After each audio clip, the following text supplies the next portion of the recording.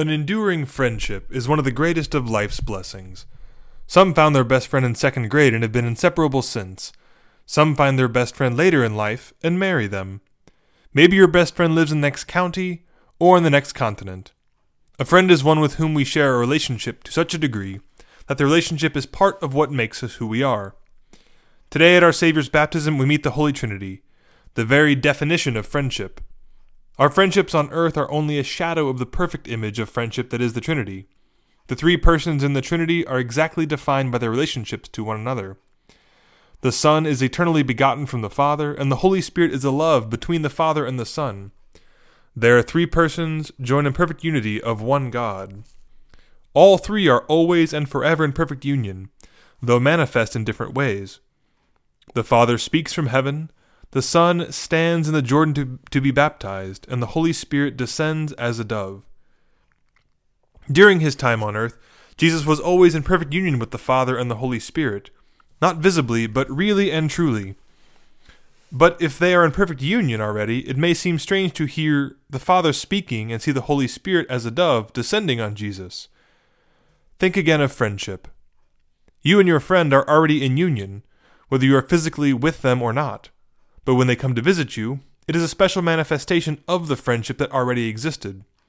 The relationship is not changed, but demonstrated.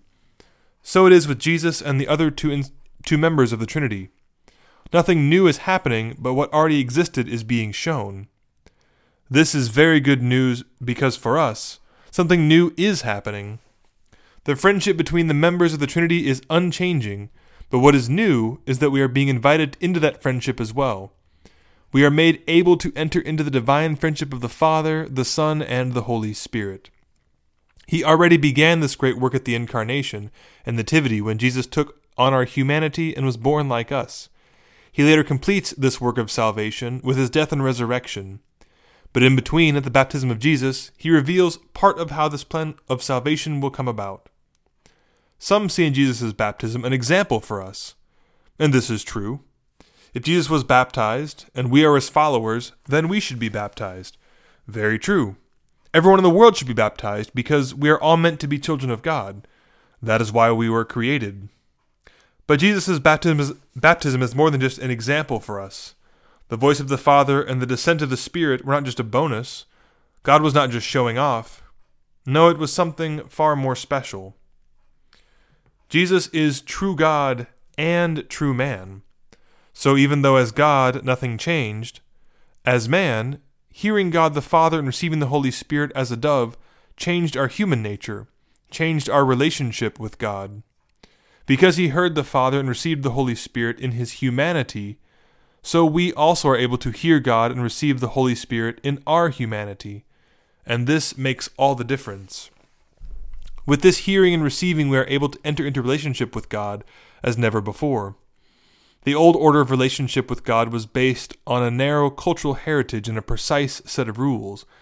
It was more of a working relationship than a friendship. God has always loved his people, but that love was distant and narrow. To be clear, this is our fault with original sin, not part of God's original intention. But in Christ, in the new covenant, relationship with God is for all people now and intimate in a way that was not possible before. When Christ's human nature heard the Father and received the Holy Spirit, then the only requirement to be of God's people and be in friendship with him is to be human, and we can all do that. As St. Peter says about the new covenant in Christ, "In truth I see that God shows no partiality. Rather, in every nation, whoever fears him and acts uprightly is acceptable to him." In the Old Covenant, the other nations were jealous that the Jews had God so close to them. But even then, he was not as close as he is now. God was always a leader, a shepherd, and a father, and he still is those things. But he is now also a friend, and he is closer and more intimate to us than even our best friend or our spouse. But Jesus' friendship isn't about fist bumps, playing soccer, and taking a selfie later, though I'm sure Jesus would be a fantastic soccer player if he were to play.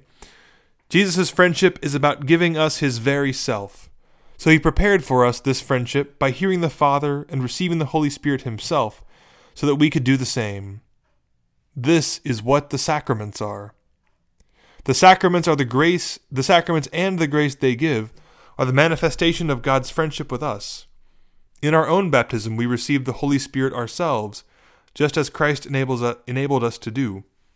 This intimacy with God frees us from the yoke of original sin and makes us His sons and daughters and His friends for life, able to hear the voice of the Father through the Church. Later, confirmation seals us with the gift of the Holy Spirit and makes us tough for spiritual battle. If we need it, the anointing of the sick heals our body and soul through the power of the Spirit. Marriage and holy orders change our life towards a relationship with God in a special way. God's friendship is yet even more intimate, though. He meets us directly, person to person, to forgive our sins in the sacrament of reconciliation, just as He did for so many people in the Gospel stories. But the greatest act of friendship, beyond the first reception of the Spirit of baptism, is the Eucharist. We receive Jesus Christ, our Savior, directly and immediately. There can be no greater union with God this side of heaven. It is the ultimate gift of our initial reception. It is the ultimate gift that our initial reception of the Holy Spirit makes it possible for us to later receive the Eucharist. God unites Himself to us through the sacraments of His holy Catholic Church, showing no partiality, but preaching and providing friendship with God to every nation, baptizing as Christ was baptized, so that all may receive God, Father, Son, and Holy Spirit.